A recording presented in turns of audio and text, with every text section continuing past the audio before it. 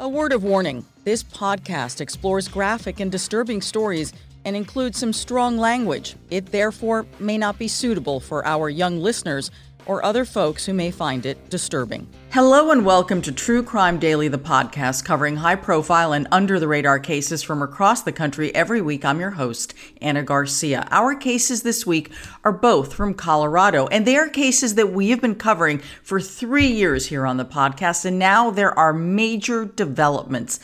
A man who is accused of murdering his missing wife because she was having an affair is now seeking $15 million in compensation after the charges against him were dropped last year. He says that he was wrongly arrested and he wants justice. His wife is still missing, and this Mother's Day is the 3rd anniversary of her disappearance. So what happens now? But first, a woman who claimed that one of her multiple personalities killed her 11-year-old stepson has been convicted of murder. She and all of her personalities will be spending the rest of her life in prison for killing this little boy, tossing him in a suitcase, and then throwing the suitcase under a bridge. We are recording this on Wednesday, May 10th of 2023. Our guest today is Robert Corbett, a former homicide prosecutor and a current criminal defense attorney and a friend of the show, joining us from North Carolina. Hey, good morning. Hey, thank you for having me. Absolutely. We're always glad to have you on. And today in particular, because we have 2 really complicated cases, one so heinous it's hard to have, well, I have no compassion here for the person convicted of murder. And the other is a complicated case, wondering whether the husband in this case will, the DA is still saying that they think he's still a suspect, but they've dropped the charges. It's all very, very convoluted in a legal way. So we can't wait for you to help us untangle this. I'll certainly do the best I can. Yes, you will. All right. So let's get to our first case, which is out of Colorado Springs, and where justice has finally been served. Yet somehow, Robert, it feels very, very empty. A woman has been sentenced to life in prison for murdering her 11-year-old stepson. Now, despite the conviction and the prison sentence that will keep her in prison really for the rest of her life, the boy's parents and their extended family and the community, they are all devastated here. This is a case that we've been following for 3 years on the podcast, and we're talking about the brutal murder of 11-year-old Gannon Stauch in January of 2020. Robert, the thing about this case, besides the fact that it was very horrific and heinous from the very reporting, the very beginning of it, the fact that we've been covering it for several years all along the process, I feel like sometimes, even when we don't know the people, we become very attached to them. And that's how I feel about this little boy, Gannon. Yeah, I think for this case or cases like it, these are the ones that strike the conscience the most when you're dealing with a young child victim, and the perpetrator, suspect, defendant, accused is a person who served a parental role. Because you start thinking like, how could someone, without using the word evil, but how could someone get to the point that they would want to not only harm a child, but in essence harm their own child, the one that they were taking care of? His stepmother, who was married to his father at the time, 39-year-old Leticia, has been convicted of first-degree murder, and the judge has given her a life sentence. Prosecutors say that Leticia stabbed the boy 18 times, beat him, shot him in the jaw before squeezing his little body into a suitcase and then dumping that suitcase under a bridge in Florida. Leticia's first story was that the little boy ran away. So while all of Colorado is looking for Gannon, she knew exactly where he was and what had happened to him, which is why I think there's a feeling by the community that they have been violated.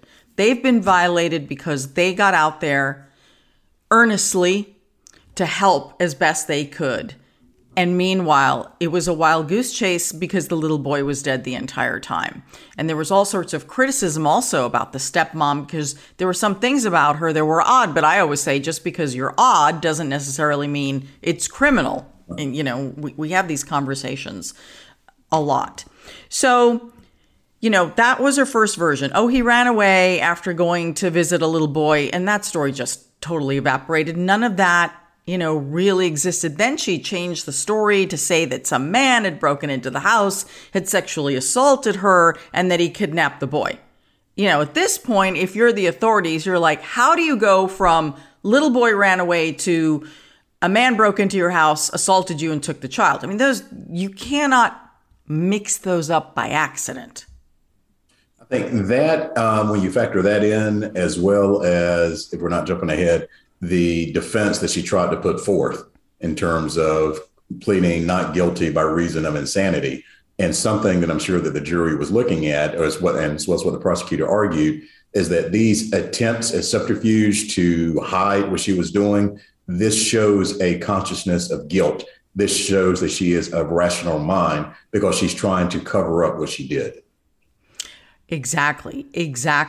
Now, the family, this was a blended family here. Leticia had a teen daughter, and Al, her husband, brought 2 children from a previous relationship. Now, at the time of Gannon's death, Leticia worked as an assistant teacher, and Al had been deployed for the National Guard from January 25th to January 28th of 2020. That's going to be very important because he was physically not there when all of this happened. And I think this is very important because part of the motive here and the thinking is based on what the authorities were able to figure out about her history, her search history, conversations, was that she resented having to take care of Gannon.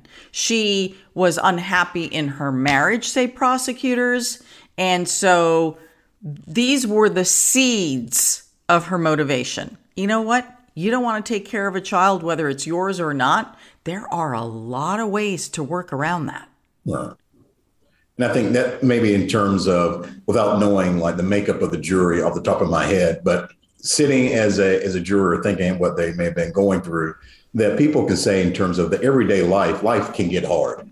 Being in a relationship can get hard, and people can relate to that. But then when you go to that extra heinous step of saying, because I want to get out of this relationship or this situation and the pressures are getting too much to me, I think that's one of those things of where the jury, and probably rightly so in this case, said that's enough. That's too much. And we don't have sympathy for you in this situation. And part of the reason they voted guilty. Yeah. And I still wonder why it even took 7 hours to get there. I'm like, you didn't have this down in the first 10 minutes of your deliberations, but I know that's sounding a bit snarky here. Well, and as a defense attorney, you want them to stay out at least a little while. When the jury comes back too quickly, usually that can bode not well for the defense. So you want people to at least listen and go through, and probably because you had so many charges, and it is in essence, a battle of experts, then the jury just wanted to make sure that they dotted I's, crossed T's, so to speak. Absolutely. Apparently, Leticia resented having to take care of Gannon. Gannon was complaining of a stomachache, so he stayed home that day. So it was a Monday. That would be January 27th. It's believed that Gannon was murdered sometime that afternoon, and police say that they ultimately, and later, this is all as it's all unfolding, because again, we've covered this several times on the podcast, and you all can hear all our episodes on this. It's believed that that's the time period in which he was killed, and that ultimately police would find bloodstains and evidence of cleaning bloodstains from walls, the mattress, the carpet in his room, and other places of the house, her car, numerous locations. So at around 4:52 p.m., Leticia reportedly texted her teen daughter. This is Harley. She was 17 at the time, and said to her daughter in the text, quote, I asked her to pick up a few things at the store: carpet powder and baking soda and trash bags. Okay. Not suspicious unless you put it into the context of covering up a murder. So then, a few hours from then, at 6:55, Leticia finally reports Gannon missing. Now, she told officers that Gannon had left to play at a friend's house and had not returned at 6 p.m. when he was supposed to. So that's when they start, entering his name into databases, and ultimately the searches will begin. Police didn't get there till after 10 p.m., which was about 3 hours later. And I find that interesting because what was the delay in getting there? Did they think, okay, well, he hasn't come home from school or he hasn't come home from a play date? I don't know. As a parent, I always want everything to happen immediately because time is of the essence. Right. And I share that concern in terms of, don't think of myself maybe as a helicopter parent, but probably just my job has made me jaded in a certain way. So I like to know exactly where everyone is. But in this case, I can understand or can probably guess that, like you said, the call comes in at 7 p.m. They don't get there till probably 3 hours later. And they're thinking in terms of, is it that unusual for, young preteen child, maybe staying out a little bit past curfew, being with friends, and maybe trying to give them a little extra time to see if he does return home before you start putting everything in motion. And it's possible that there may not have been panic on the part of the stepmother, right? It may have been a report. It's like, right? And if the parent is not in a panic, then maybe the police, I don't know. I just wonder to what degree she was like, oh, yeah, okay, well, he didn't show up. I'm just reporting it, covering my butt. Yeah, I can see either one of those being true. Mm-hmm. So the next morning, that would have been January 28th, Leticia rented, this is important, she rented a 2019 Kia from the Avis in Colorado Springs. She used this vehicle to pick up her husband, who is Gannon's dad, Al, from the airport. He's returning. It's 8:50 in the morning. Again, these moments are important because when he meets her, he's like, where's your Volkswagen? Why are you picking me up in this vehicle? It's a very reasonable question, right? You know what your spouse drives. And she said, oh, well, you know what? I didn't want to put any extra miles on the Volkswagen because it's leased, so I rented this car. Mind you, Gannon is missing. So, can someone explain to me why anyone would give a flying you-know-what about the number of miles on a leased vehicle? Yeah, that's one of the things that probably where her story starts to unravel, because that doesn't make sense. And that should have been, in terms of what she would lead off with, is that, your son, my stepson, is missing and we've notified the police, and you shouldn't be concerned with trying to rent another vehicle just because you want to save some miles on your lease vehicle. Correct. Unless, of course, you need time to clean up that vehicle, though, your personal vehicle, which is apparently what ends up happening. Police say that her car was seen at the Colorado Springs airport in the short-term parking lot, and that police would ultimately find a variety of security videos where she was cleaning her car before she went to meet with police that day. So they were able to forensically track what was going on, and I say that digitally, forensically, what was going on and things that are not adding up. So we understand that when they tested the car, they found evidence of blood and of having cleaned the blood. So again, going toward a cover-up here. So police interview her. This is now the next day. And this is when she goes ahead and she changes her story, because the whole playdate thing, well, it wasn't true, because, the child didn't exist, the family didn't exist, that he never went anywhere. It was just like totally made up. And then she goes into the whole someone broke into the house story, which, of course, they didn't believe because, one, video in the neighborhood did not support that story. And secondly, they asked her to take to submit to some rape kit testing to not just verify what she's saying, but if she was indeed attacked, to try and collect some evidence of this attacker. And she said no.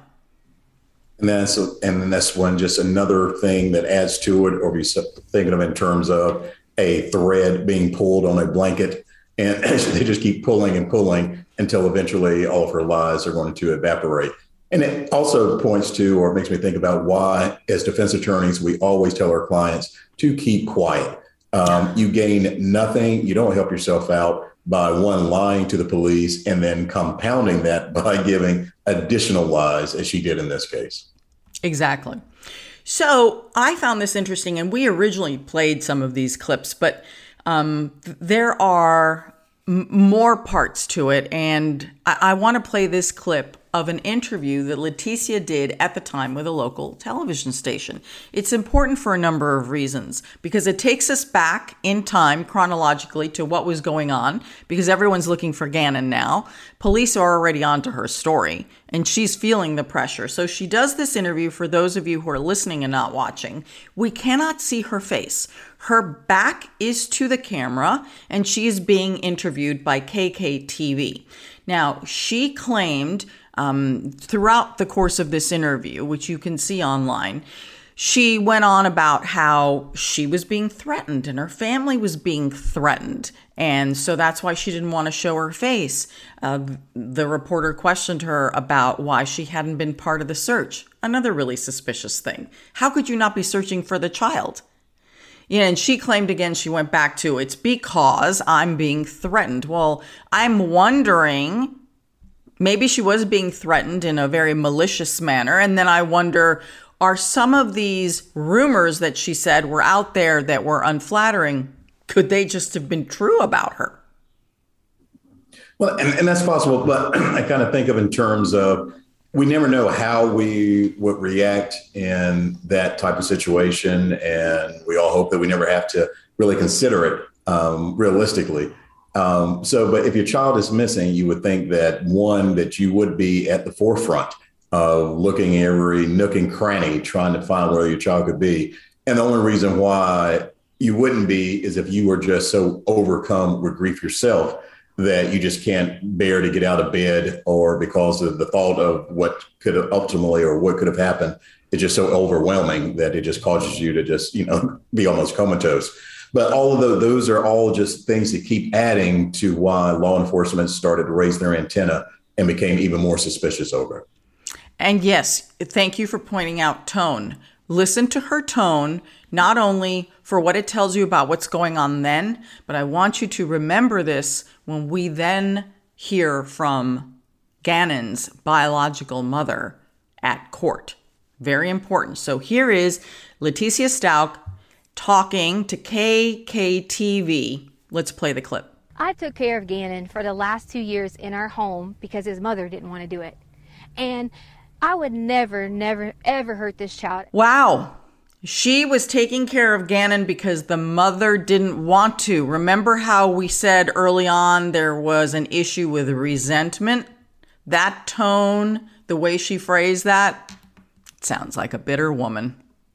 And I'm thinking in terms of, is she trying to make herself seem the martyr that I'm taking care of a child that's not even my own because his own mother didn't want to do it? And maybe in some way in her mind, is she trying to cast a light or cast guilt towards the biological mother, that this is the woman that didn't want Gannon. Maybe you need to be looking at her and not at me. Just awful. Just truly awful. So during one of Leticia's police interviews, she requested to leave the interview, and then investigators seized her phone, and then they applied for a search warrant because they wanted a DNA swab.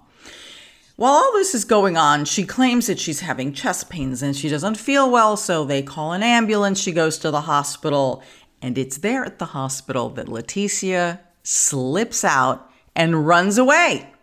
And she's gone. She's gone. She's on the run, and she is not found until March 2nd. Again, very important, because for reasons at the time that maybe didn't seem clear, how in the world did Gannon's body end up in a suitcase under a bridge in Florida when the little boy lives in Colorado Springs? Yeah, that's one of those things in terms of, we know that she's not getting on a plane, but at some point that she has to drive down to Florida. I think she was caught in South Carolina, but she had to obviously leave the state. And when she's at the hospital, it's important to know that she's not in police custody. So she can leave, she can terminate the interview at any time, but it's just yet another thing that casts suspicion upon her in terms of, why would you do this? Why would you leave when at this point you aren't a suspect, and the police, even if they're lying, but they're telling her that we are here to help you. We are here to help find your stepson Gannon. So you would expect her to be as cooperative as possible. There is nothing normal about this reaction. This is not what people do in a crisis. Well, most people. Again, it's all very, very suspicious. So Leticia is finally arrested in Myrtle Beach, South Carolina. And amazingly, again, we reported this, as she's being transported back to Colorado to be formally charged somewhere in Kansas, she slips out of her handcuffs and she attacks the deputy that is transporting her. So it's just to sit in a jail in Kansas for a while until they can get her back on the road. Who does this? Yeah, someone who is trying to escape once again from law enforcement. But that's just would be another charge that Kansas could pursue. But it's not the actions of someone who is in grief because their child is missing. Yes, and Gannon still hasn't been found. This circus is playing itself out, and this woman, the spotlight's on her, yet no one has found Gannon, which of course is very troubling because you always hold out hope that maybe the boy is alive, and if he's not alive, is he clinging on to life? And if he's not, then where is he? Yeah. So that's what's going on in the rest of the world for Gannon's family. And then there's the parallel universe in which this woman lives. So she ultimately is charged with Gannon's death on March 11th. Again, Gannon has not been found at this time, but the reason she's charged with murder is because police are fairly certain that Gannon is not alive based on the evidence and the blood that they have found. And of course, they're very worried. Gannon's body is finally found on March 20th by a bridge inspector in Florida. The inspector reportedly discovered the boy's body in this suitcase right below the highway. So the medical examiner said that a toxicology report, now we already told you that he was beaten, he was shot in the jaw, all of this. But here's what's also very interesting. The medical examiner said, according to the toxicology report, that Gannon had acetaminophen, which is like Tylenol, a version of, and hydrocodone in his system. This is a highly addictive opioid painkiller. He's 11. Yeah. So according to testimony, Al, his dad, said that he had been prescribed hydrocodone for a hand injury, and he testified that the pills were kept in a nightstand. The kids didn't have access to it, although I would say a nightstand is probably not safe enough. And according to Al, only he and Leticia knew where the drug was and what it was. Why would he have this in his system? Yeah, exactly. There'd be no reason at all for him to have that concentration or those opioids in his system at all. And he said that's not the most secure. I mean, on the nightstand isn't a secure area, but even still, he's not going to ingest that amount that was found in his system. So it lets law enforcement know that this was done probably to sedate him in order to carry out the crime. Mm-hmm. Oh, yeah. In June, here's another amazing thing. Back to the parallel universe that Nutty Leticia lives in, okay? We've already had her try, she's run away from the hospital. She has been arrested, and then she has slipped out of her handcuffs and attacked the deputy in Kansas, okay? Well, she is not done here. She's not done. In June of that year when all this happened, she's being held in the county jail, and another inmate reports to authorities that Leticia was making plans to break out. Very elaborate. She had written everything out. She figured that she could slip. I mean, we could go on and on with the insanity of this. But the other inmate was like, wow, given what this woman is charged with, I'm telling authorities what she's planning. I mean, there's just no end to this. Yeah, and you would think in terms of that it couldn't sink any lower, but as we know more about this case, it does. That in terms of for her to try to escape in Kansas, to leave the hospital, you count that as an escape, and now has been arrested and charged and is once again attempting to escape from law enforcement. Just further shows this is someone that knows what they did and knows what they did is wrong. And that was probably the key question that has to be determined in a insanity defense trial. Yes. Yes, although someone could say, well, she's making really, really bad decisions, but making bad decisions does not make you crazy. Right. Absolutely. A lot more people will be arrested and convicted if that's all it took was making a bad decision. Right. Now, I think there is definitely some mental illness going on here without question. But whether it's so incompetent that she can't stand trial, we're going to get to that, because that was like a yo-yo seesaw going back and forth. Again, everything about in Leticia is a constant, it's like constant motion and chaos through this whole thing. And if you listen or you watched any of the trial, by the time the family members got a chance to give their statements to the judge, the toll that the trial had taken and the toll that these 3 years with all her antics had taken on the family, because the path was so hard toward trying to get justice and getting her to sit there and stand trial, was really hard on the family. Was really, because at each step there was a delay because she pulled some stunt. I think the toll that you mentioned, I think that's one of the things that goes underreported, that people don't realize the toll that a criminal trial takes really on both sides and everyone involved, because there's so much emotion. These aren't quick trials. And like we see on TV, they very often can go on for 2-3 years before you actually reach a trial date. And then the trial can last weeks, as it did in this case. And it's brutal because the details are so brutal. And no family member should have to hear the details of everything that happened to their loved one. In this case, an 11-year-old boy. It's like another injury. It was re-victimization.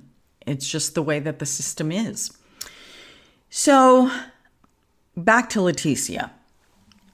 She had several mental health evaluations, and they were conducted to determine if she could stand trial. So after her second evaluation, she's found competent in January of 2021. And then, for reasons beyond my understanding, the judge agrees and says, when Leticia says, I am going to defend myself, the judge is like, okay. Now, I get it that that's her right, but this leads to more delays because obviously Leticia cannot represent herself and she doesn't do the work. She's not, everything falls apart. And so then the judge has to appoint public defenders. Again, more delays, more antics. Finally, by 2022, Leticia enters a plea of not guilty by reason of insanity, which delayed the case because then Leticia had to be evaluated again. Please explain to me why, if she was evaluated previously, why is it when she enters the plea of not guilty by reason of insanity that she had to then be evaluated again? Well, and then it raises the question of competency, which is whether or not you are competent to stand trial, whether or not you can assist in your own defense.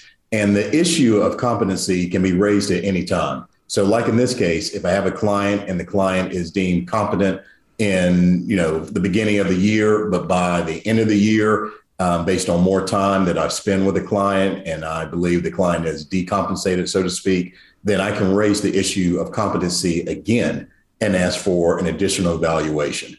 And then the other issue in terms of when you mentioned that she was going to represent herself, I'm surprised that the judge didn't just appoint standby counsel at the very beginning. Even if she says you're entitled to represent yourself, you don't have to have an attorney. But for something where the punishment is this severe, I am surprised the judge didn't just say that you can represent yourself. You'll have standby counsel such that if you have questions, you can turn around and ask. But they shouldn't have gone through, in my humble opinion, and not being in that state, they shouldn't have gone through and had her even attempt to represent herself in a first-degree murder trial. It just seems like a massive waste of time, especially when, you want to get to justice here. All right. So then finally, by October of 2022, Leticia was deemed competent again, and a trial date was scheduled for March of 2023, which brings us to where we are now. Jury selection began, and then opening statements were in April, just last month. The trial lasted 5 weeks. The defense's argument was and continued the entire time, was that Leticia had had a psychotic breakdown and suffered from multiple personalities. And here are their names: Taylor, Jasmine, and Maria Sanchez.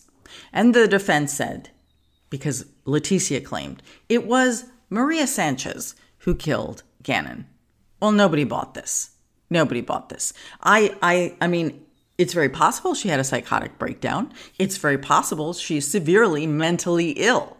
But as the judge said, and you referred to it, that even if she had these multiple personalities, which some people indeed do suffer from, not one of those personalities within her was struggling with the actions and tried to make amends for anything. All right. And then in terms of when you say that, could she be suffering from some mental defect? Absolutely. And I think there's an argument. I've had colleagues say that if you commit a homicide, then by definition, you may be suffering from some mental defect. And then, I know that's debatable. But for this, like I said, the question becomes, did she understand what she was doing? And I think so. Yeah, duh. Please. With the multiple personalities, the attempt she makes to cover up, the attempt she makes to escape, that doesn't overcome the hurdle of her saying that she was insane at the time she committed the offenses. Yeah, I don't know who cleaned up the blood. Was it Taylor, Jasmine, or Maria Sanchez, or Leticia herself? But clearly, all of them were functioning in some form of unison to pull off this crime. All right. They were very high functioning, these people. So prosecutors, of course, their response to all this is bull crap. And they argued that Leticia's motive was pretty simple. It was just anger and resentment that had built up. They said that she was frustrated and unhappy in her marriage and that she was sick and tired of taking care of Al's kids. That's about the only thing here, which I'm hearing, that may, in the slightest bit, resemble the possibility of the truth, no matter how horrific an answer that is, and disgusting and revolting as that is. Nothing that would justify it, but no matter what rationale they could be possibly given, they're all revolting. And just for it to be that you were just tired of being in that relationship, so to speak, there are myriad of ways that she could have overcome that. Divorce, what have you. But she could have removed herself without having to kill Gannon. Absolutely. So on Monday of this week, May 8th, 2023, Leticia was convicted on the following charges: first-degree murder, murder in the first degree of a child under the age of 12 by a person in position of trust, very interesting, tampering with a deceased human body, and tampering with physical evidence. The jury deliberated almost 8 hours before they finally delivered their verdict. I find that interesting that there's murder and then there's a special count of murder for a child under 12 by a person in a position of trust. Very, very specific. Yeah, and in terms of, there are different ways that you can get to a first degree murder charge. So one, you have the premeditation deliberation. You have some other places where if you commit a felony, and that can get you to first degree murder. So prosecutors can elect to use one or both theories. So in this case, in terms of violating a position of trust, that gave her the additional count. But they could have just proceeded on one. When you do that, it does give an indication sometimes of that it's stacking, so to speak, that prosecution is adding charges. But, they could basically have just said, look, we are so incensed. This is what she did. As you said earlier, that this violated this community. So we are going to charge everything we legally can and seek a conviction on every charge we can. And you're not wiggling out of this one this time. Yeah, none of your personalities are. No, they're all going to prison. So before the judge decided her sentence, many people spoke in court, including Gannon's biological mother. You know what I found really interesting about the judges, and we don't see this a lot of times. We'll report there's been a verdict, and then we'll say to you, and sentencing is scheduled for, and then we'll come back and we'll update that case. The judge in this one, he barreled right through. He's like, I'm done with these delays. The jury has brought in their verdict. I'm hearing the victim impact statements now, and I'm sentencing now. Nobody's leaving this courthouse today. I was like, wow, spare the family more injury and time.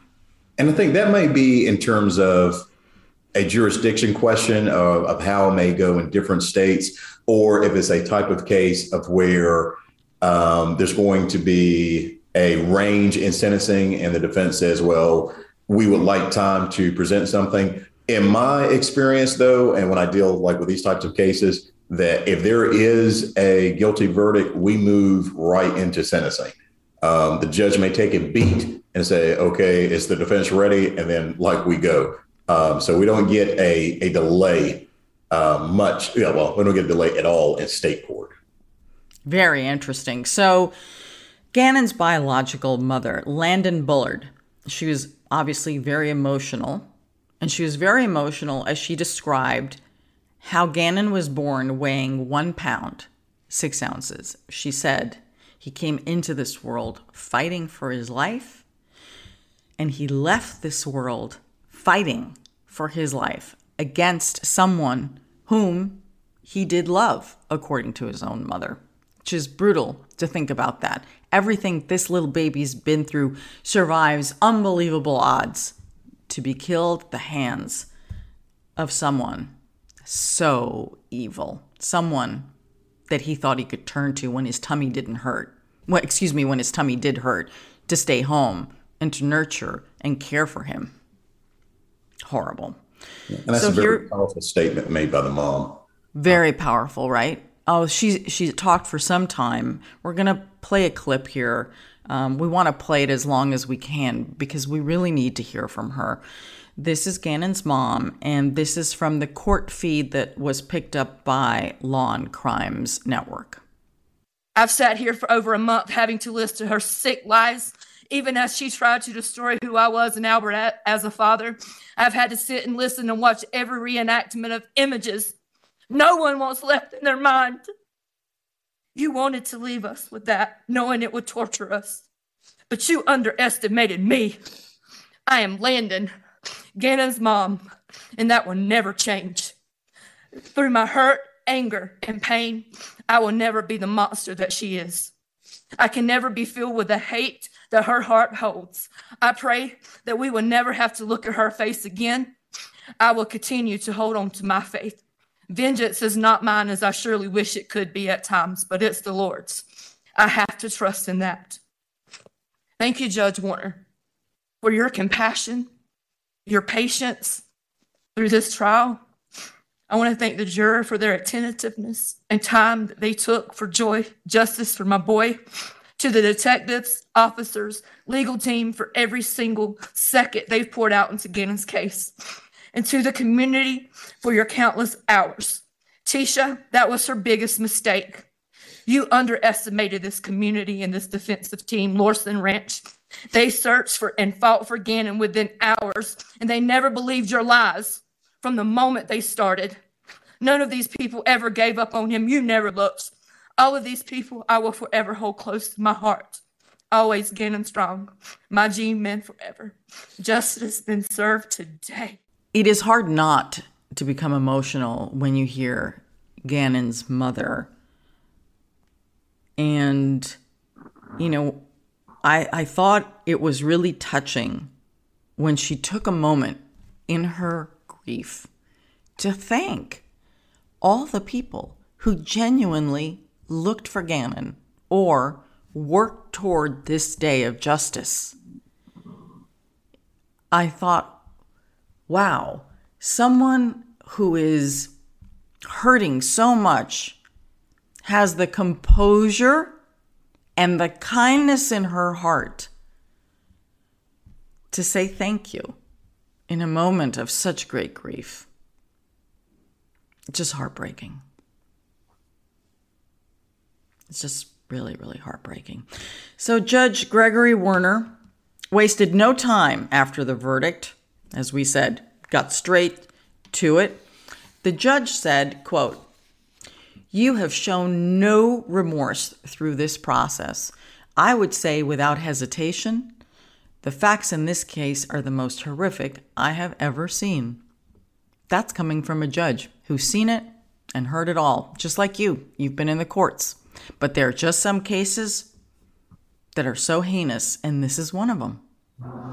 And I read that in terms of, and I think folks should appreciate that, how rare I think that is for a judge to make those type of comments.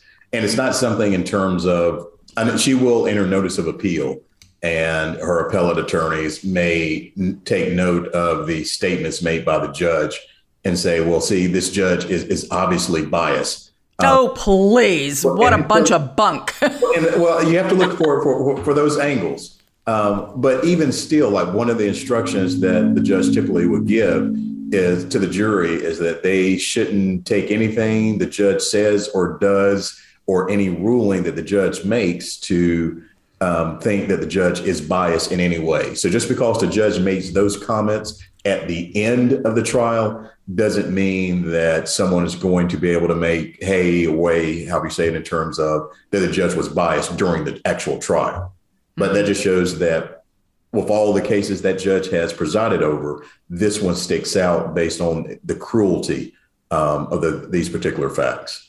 And this is really the moment when a judge has the opportunity to share with the public, with the accused, with the victim's family, his or her observations of what he or she heard and saw in this courtroom.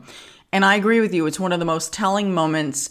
And I think it's those moments where the judge finally because this is their say. They legally have this is their explanation for their sentence. I am sentencing you to this because this is what I believe has happened here, based on the totality of the facts presented in this case. And you've even heard judges say when the jury comes back with a verdict that they don't agree with, they'll say that too. They're like, well, I respect the jury's verdict.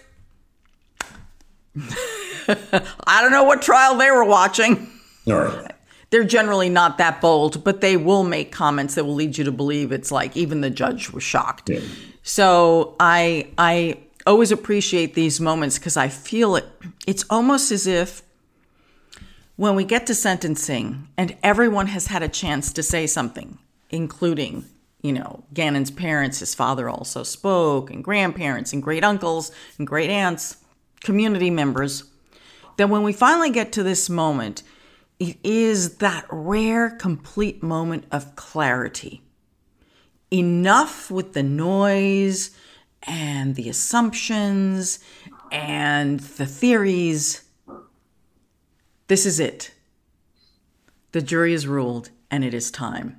It's like that, again, as I say, that little moment of clarity. I don't know if it ever feels that way for you. I guess as a defense attorney, if it goes against you, it's probably not that moment of clarity.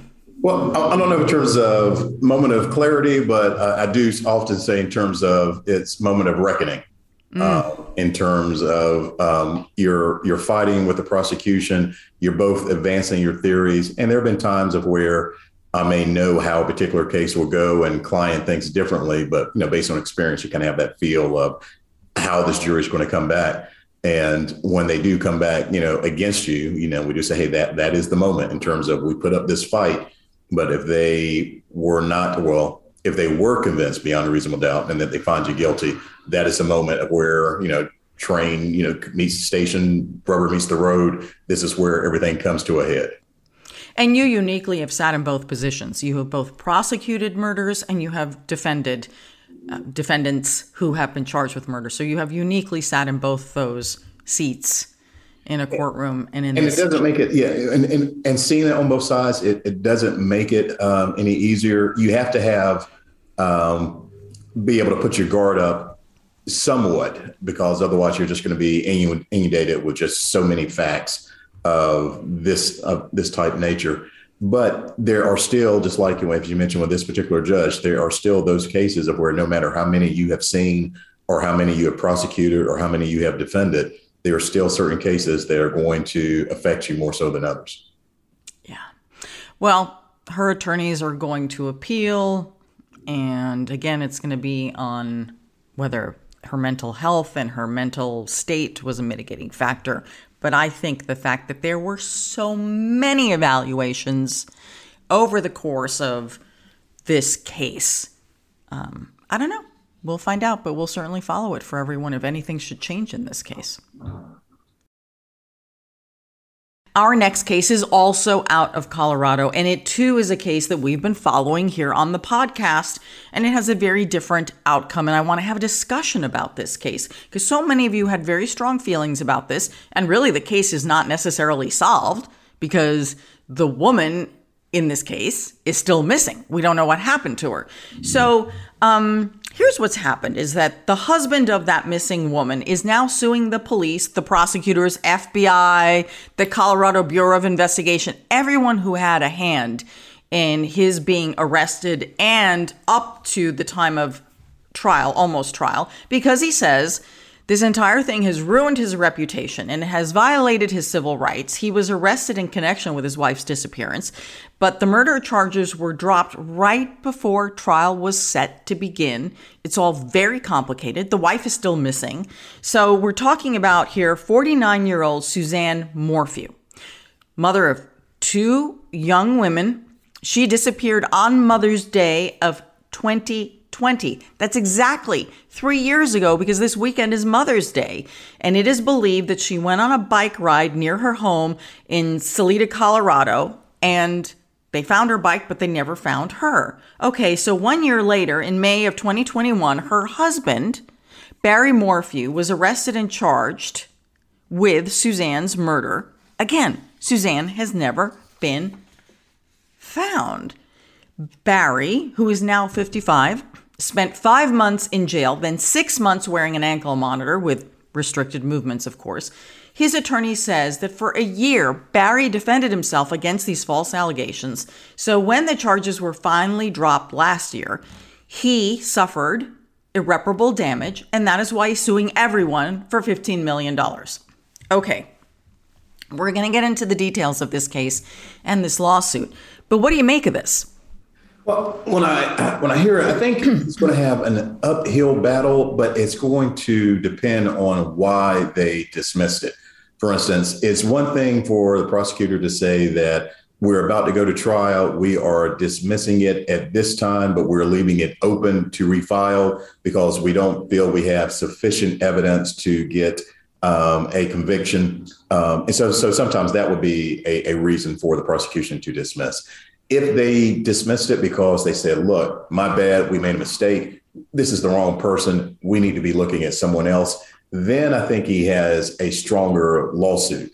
But if it's the former of where they're saying we have insufficient evidence at this time, I don't think that's going to be enough. Prosecutors have, it's called prosecutor immunity, in that as long as they are doing something within the scope of their job, pursuing the case within the scope of their job, they can't get sued for that. But so I would want to see probably what more comes out of the case and what exactly were their reasons for dismissing it. So in the lawsuit, Barry's legal team says that a team of 6 prosecutors were out to get him.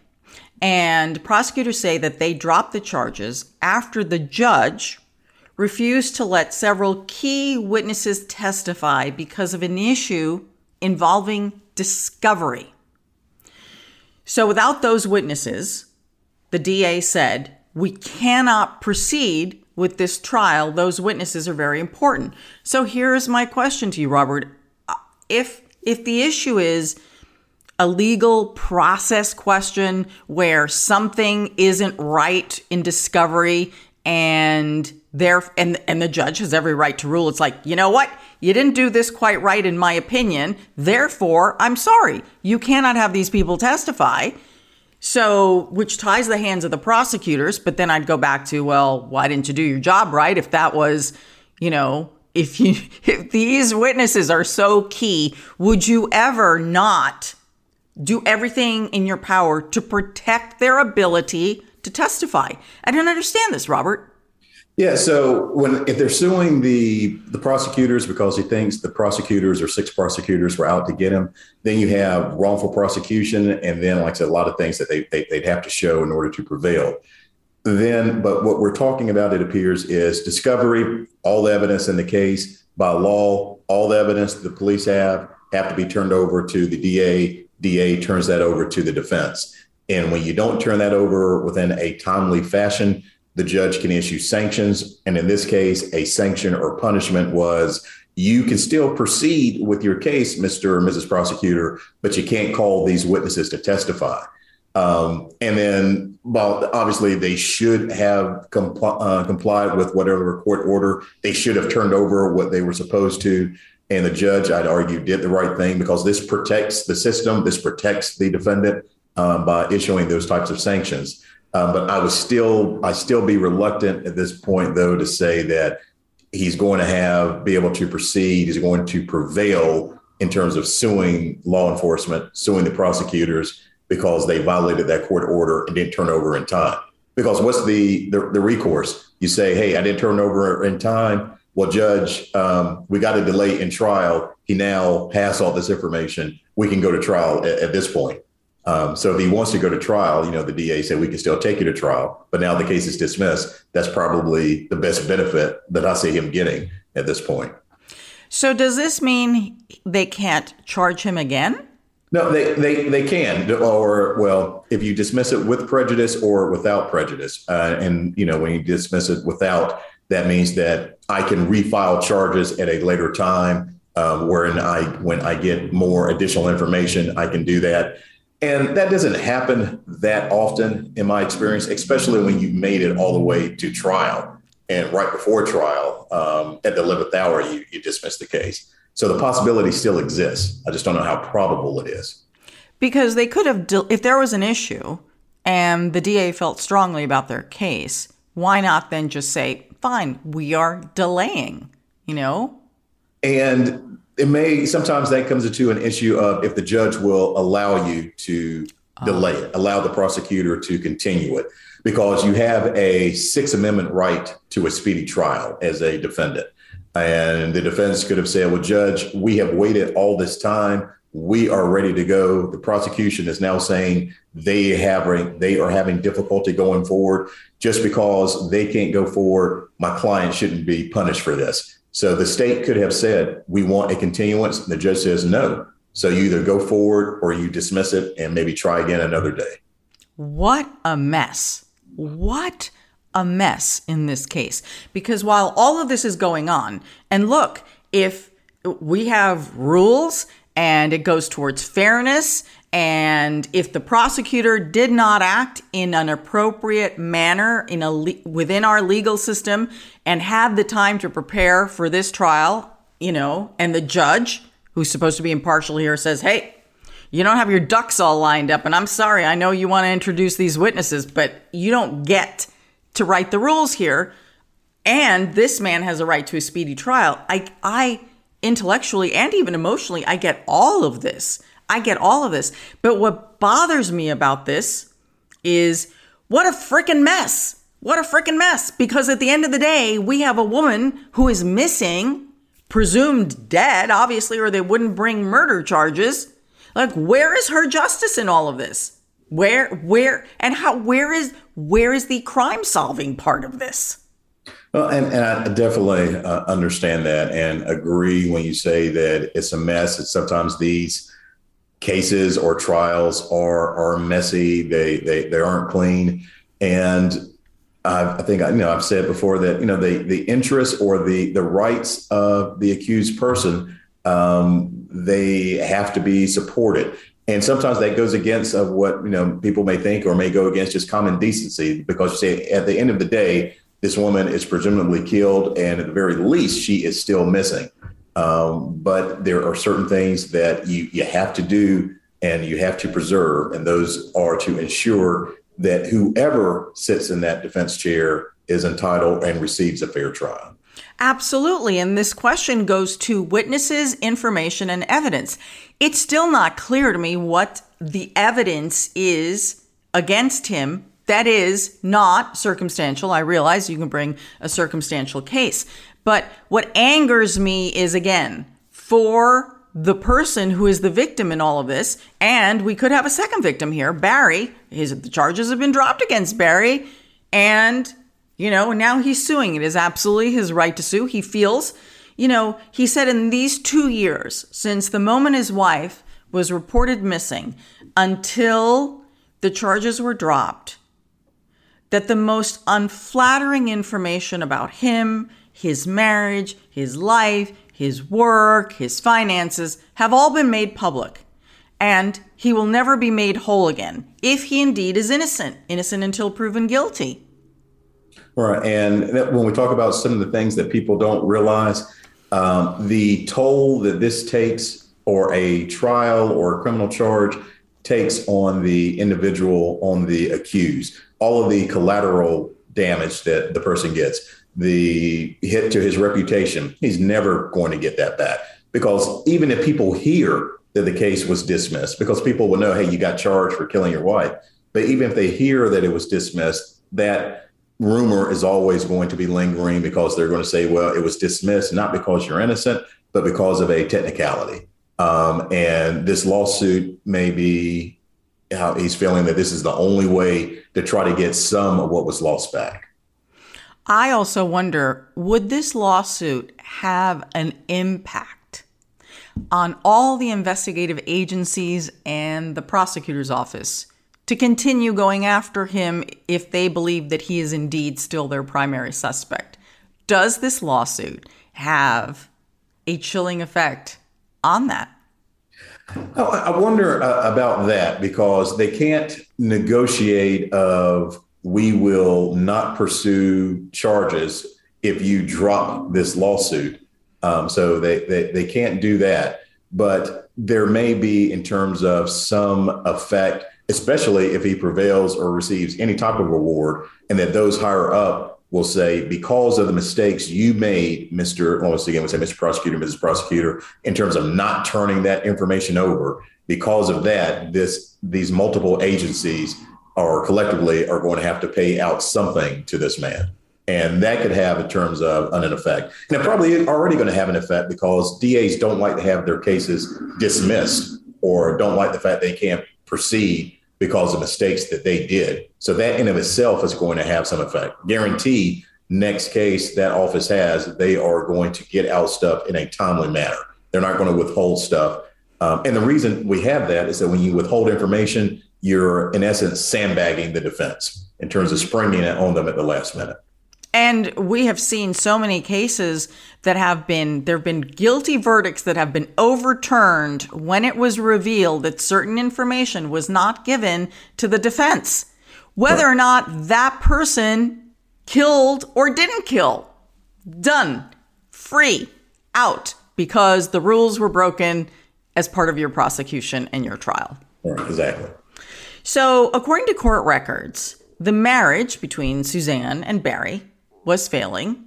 Suzanne apparently wanted a divorce. These are all the things that came out in these 2 years when Barry says, everyone suspected him, and then ultimately he gets charged and then dismissed, that Suzanne was having an affair with an old friend from high school. And police say that they found text messages on Suzanne's phone which indicated that the husband and wife had been arguing about the affair. So that would go toward, these are the things that we see that are patterns that concern police when investigating a missing person, a missing spouse. So police also, this came out in the arrest affidavit and so many other court records. And again, we did podcasts on this if you want to go back and listen to it all, that Suzanne took a note. She placed a note in her phone that was dated May 8th of 2020. And they were details of an argument that she supposedly had with her husband 2 days earlier on May 6th. And that Barry had accused Suzanne of having a boyfriend. Now, if Suzanne indeed wanted a divorce and she was keeping notes on arguments, there was a reason for this. She was preparing for her divorce if this is true. Again, we don't know. This is based on information found by police. So then on May 9th of 2020 is the last time anyone believes they can verify proof of life for Suzanne when she sent her lover a selfie at 2 p.m. that day. Now, Barry says that she was home, the rest of the day sunbathing. He put his phone, he said, this is what he told authorities, according to authorities, that he put his phone on airplane mode that afternoon at 2:47. So what would that have been? 47 minutes after the selfie was sent. Because he was chasing a chipmunk around their property with a gun while Suzanne was sunbathing. Now, many of you in our previous episodes were very upset about the fact he was trying to kill a chipmunk, on top of everything else. But again, this was his story.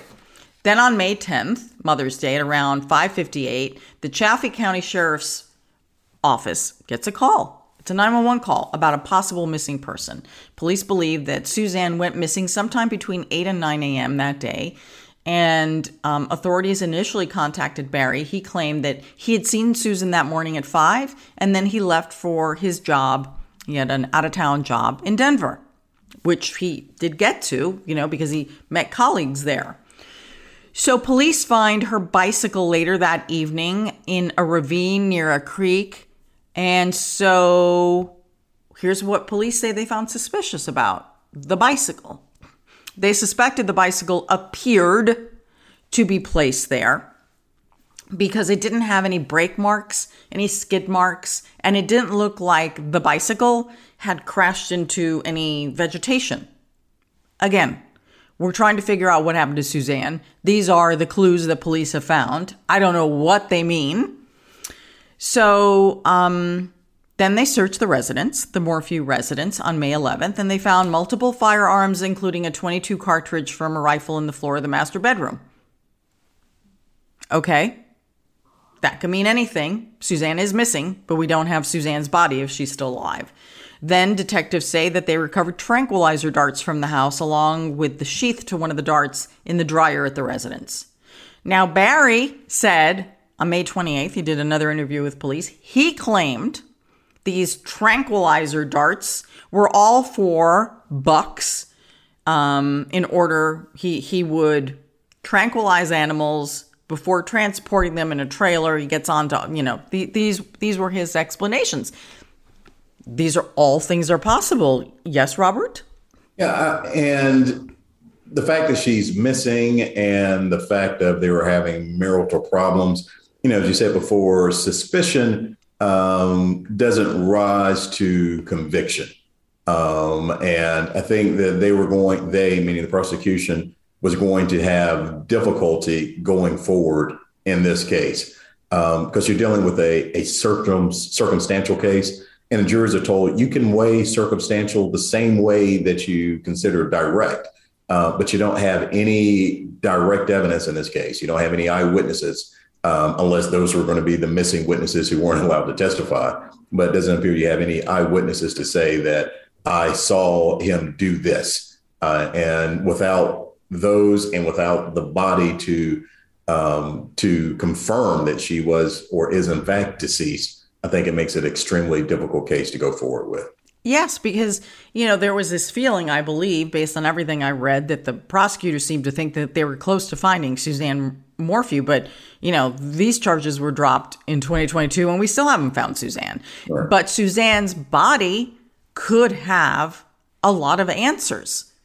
They may or may not tie back to anything that was found in the house. We have no idea because we haven't found Suzanne. So we don't know. There's no context to anything that was found in the house. So then on May 14th of 2020, the Morphew family offered a $200,000 reward for her safe return. Barry released a video 3 days later asking for the public's help. We played that in one of our previous podcasts. Then on June 2nd of 2020, there's an interview with authorities, and Barry alleges that Suzanne had started to abuse drugs and alcohol. Well, we don't know. And if maybe there were an autopsy, if we ever find Suzanne, we might be able to figure something of that out. But we don't know. And so he claimed that Suzanne was probably the victim of an abduction. And he told authorities that they should catch the perpetrator. I suppose that's possible, right? It is. We don't know what happened. So around this time, here's when things, and many of you made comments during these episodes. These were things that you all found troubling. Well, okay, again, these are just opinions. So at the time, Barry started to move the property that they owned jointly into his name. Okay, That's his right to do so. Then, this is what really upset many of you. 10 months after Suzanne's disappearance, Barry sells the house, that house, for $1.6 million. And he says he's selling the house because it has nothing but bad memories for him and his 2 daughters, Suzanne's daughters, because that's the last place that Suzanne was ever seen alive. So once again, that I can understand why people may say, well, hey, why would you do this? But there's not enough, or that's not the proverbial smoking gun, so to speak, of where you should feel comfortable or confident that you can convince a jury beyond a reasonable doubt. Because even if you get this information in, and there might be an argument that, it might not even be relevant, but even if you get that in of selling the house and, within the year of selling it, it doesn't connect the dots enough to say that this man also killed his wife when, like we've been saying, that we don't even have no 100% fact that she is in fact deceased because she hasn't been recovered yet. Mm-hmm. Because unlike our first case, Gannon, the little boy, police say that they found enough blood evidence to indicate that something horrible had happened to him. And then ultimately they did find the body, even though she had already been charged, but that body told a story. Right. So even with that one, where each case is different, but you look at in terms of compare and contrast, you have direct digital evidence of that she was seen with Gannon around the time period that he went missing. You have forensic evidence letting them know that something happened. You have video of her cleaning the car. Then you have, in addition to that, the multiple lies that she told. That it's one thing to tell multiple lies, but it's another thing to tell multiple lies that keep contradicting the previous lie you just told. And with him, even if you say, well, hey, I believe that he's lying, they are consistent. They can corroborate one another, and they can't be ruled out that what he told didn't occur the way that he said it in terms of, yes, I'm selling the house for this reason, or the evidence of the tranquilizers. I have that for this reason. Sorry. Exactly. People react to traumatic events in different ways. He said he did this for himself and for his daughters to get rid of this memory. They wanted to move on. That's their choice. There's nothing illegal about that. They can do whatever they want. And that's what they apparently decided as a family. Other people may not have liked it, but that doesn't matter. That doesn't make it criminal. So it was almost a year after Suzanne was last seen, because I want to chronologically explain to you the things that were going on that for some were red flags, that for some were unusual, but Barry had answers for these things. So almost a year after Suzanne was last seen, on May 5th of 2021, Barry Morphew was arrested and charged with her murder. Then on April 19th of 2022, prosecutors filed a motion to dismiss the case on the evening before Barry's trial was set to begin. Shocking. It was shocking. Okay, so here's what I want to get to now. That whole time, for those 2 years, Barry's daughters, Suzanne and Barry's daughters, did not make any public statements. And everyone's like wondering, because we always look to family members to give us, the outside, cues about what's happening within the family, who thinks what. And so last year, after the charges were dropped against Barry and his 2 daughters did an interview with Good Morning America. For those of you who are just listening, the 3 of them are sitting in a line, Barry in the center, daughters on either side, and all 3 are holding hands together. And we've also seen them leaving court holding hands together. So sending a very clear message, even if they hadn't spoken to this point, that the daughters supported their father in this situation. Okay, I think this is important. So Mallory and Macy Morphew say they believe their father is innocent. Here's a clip from Good Morning America. We just know our dad better than anyone else. And we know he was not involved in our mom's disappearance. Robert, I think what the 2 daughters have to say is very powerful. Well, it is, in terms of where, if you want some insight into the family dynamic, then they provided that in that interview. That without saying anything previously, they are saying that we are standing by our dad. We support our dad, which I think you would expect because the alternative is for the child to think that their parent could have committed such a heinous crime. And in the lack of any concrete evidence, they are showing that they are a united front, at least at this point, and that no one should expect that they're going to come out and say anything different or anything against their dad. Mm-hmm. And then last week, Barry Morphew filed the $15 million federal civil rights lawsuit alleging that he was wrongfully arrested, jailed, and prosecuted for a crime he did not commit. The defendants named in the lawsuit include the entire prosecution team of the 17th Judicial District, law enforcement officials with the Chaffee County Sheriff's Department, investigators with the Colorado Bureau of Investigation, and the FBI. The FBI and the CBI say they are not making any comments because of pending, ongoing litigation against them. And at the end of the day, the last thing I have to say here is, and Suzanne still hasn't been found. It is time for our comments section. These are the crimes that you all are talking about on social media. Here's our producer, Will Updike. Hey, Will. Hey, Anna. How's it going? Good. Good to see you, Robert. Hey, good to see you as well. All right, so this week we have a case of a job-searching go-getter getting got. This case comes out of Nashville, Tennessee, where a 21-year-old member of the Air National Guard is now facing federal charges for allegedly, get this, trying to get a job as a hitman and uploading his resume to what he didn't realize was a parody website. So it was all a joke? Oh, boy.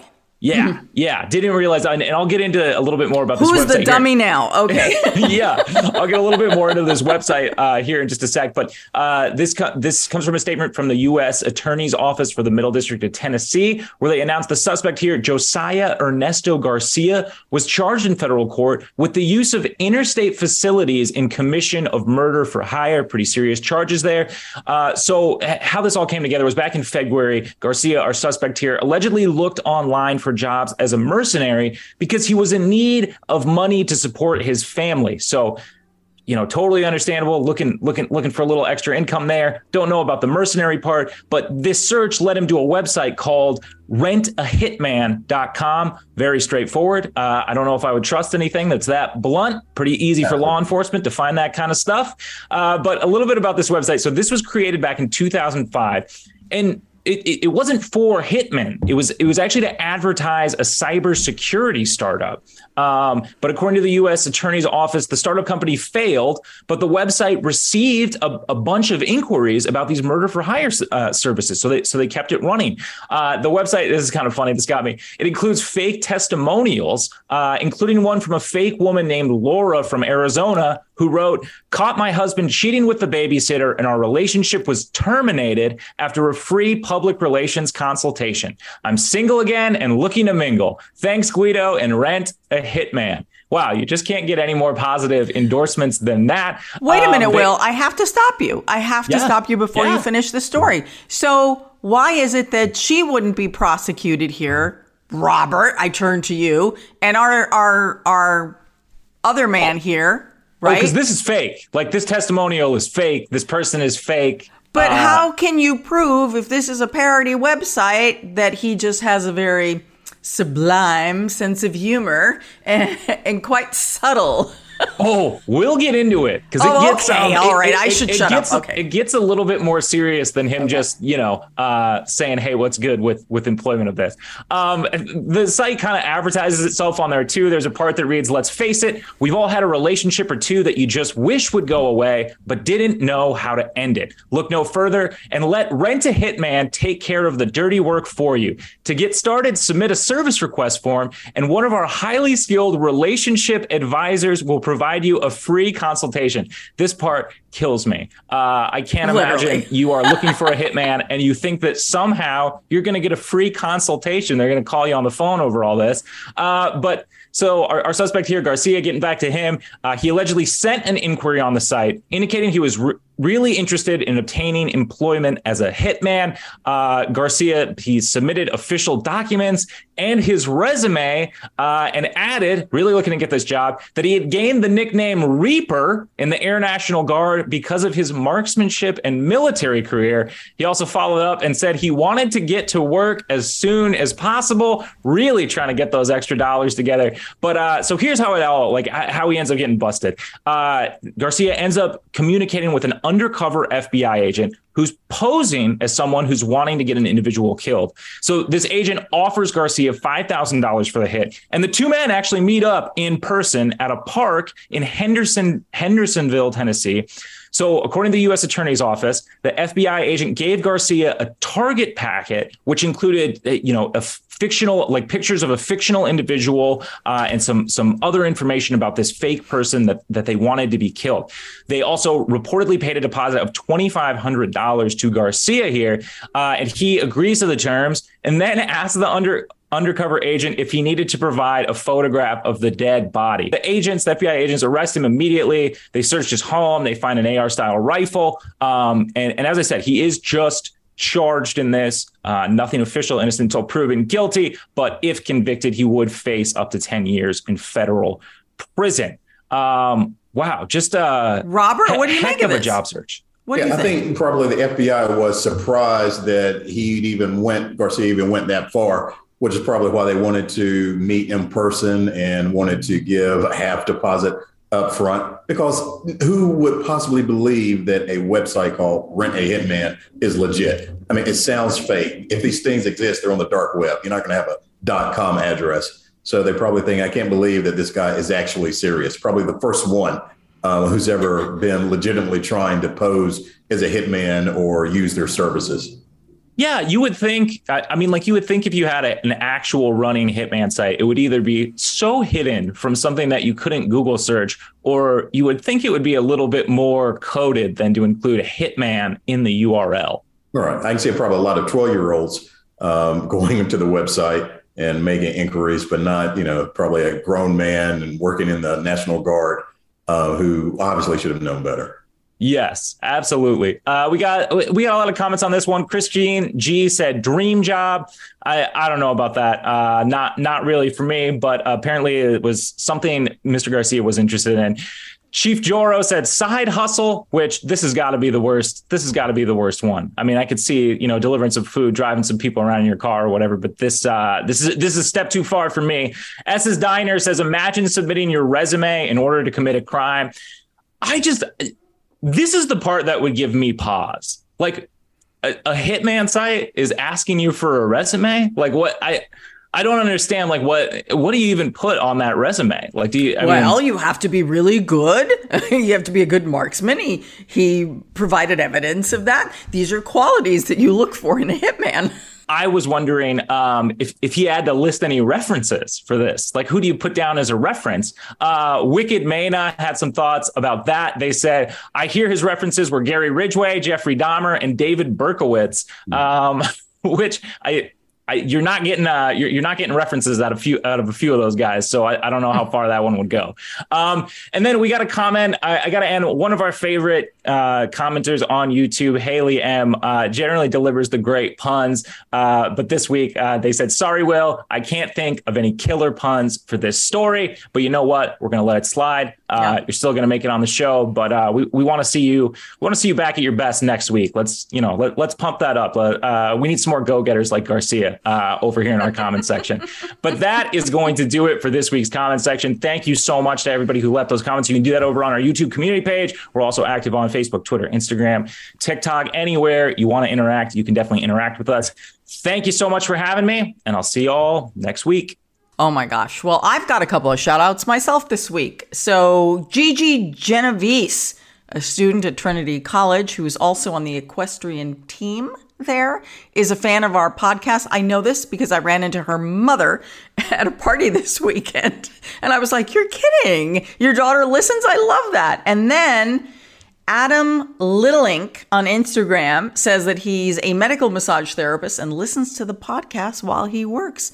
But I don't think he plays the podcasts for his clients because I think this would be stress inducing. This is not like, listening to the waves on the rocks when you're getting a massage kind of thing. But you know what, Adam? Whatever gets you through the workday, we appreciate it. We're very grateful to all of you.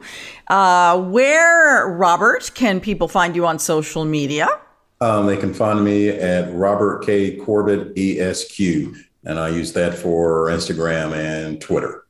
Yes, and sometimes you comment on cases, and sometimes you post some funny things, and you can find me at Anna G. News, Anna with one N. Sometimes I comment on cases, or otherwise it's just really about life, dogs, that kind of stuff. Keeping it light because it gets so heavy here. Exactly.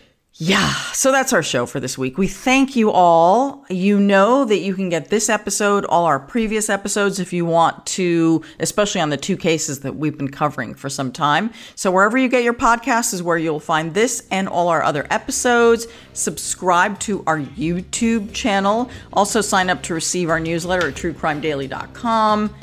I'm your host, Anna Garcia. Until next week, as we always say, don't do crime.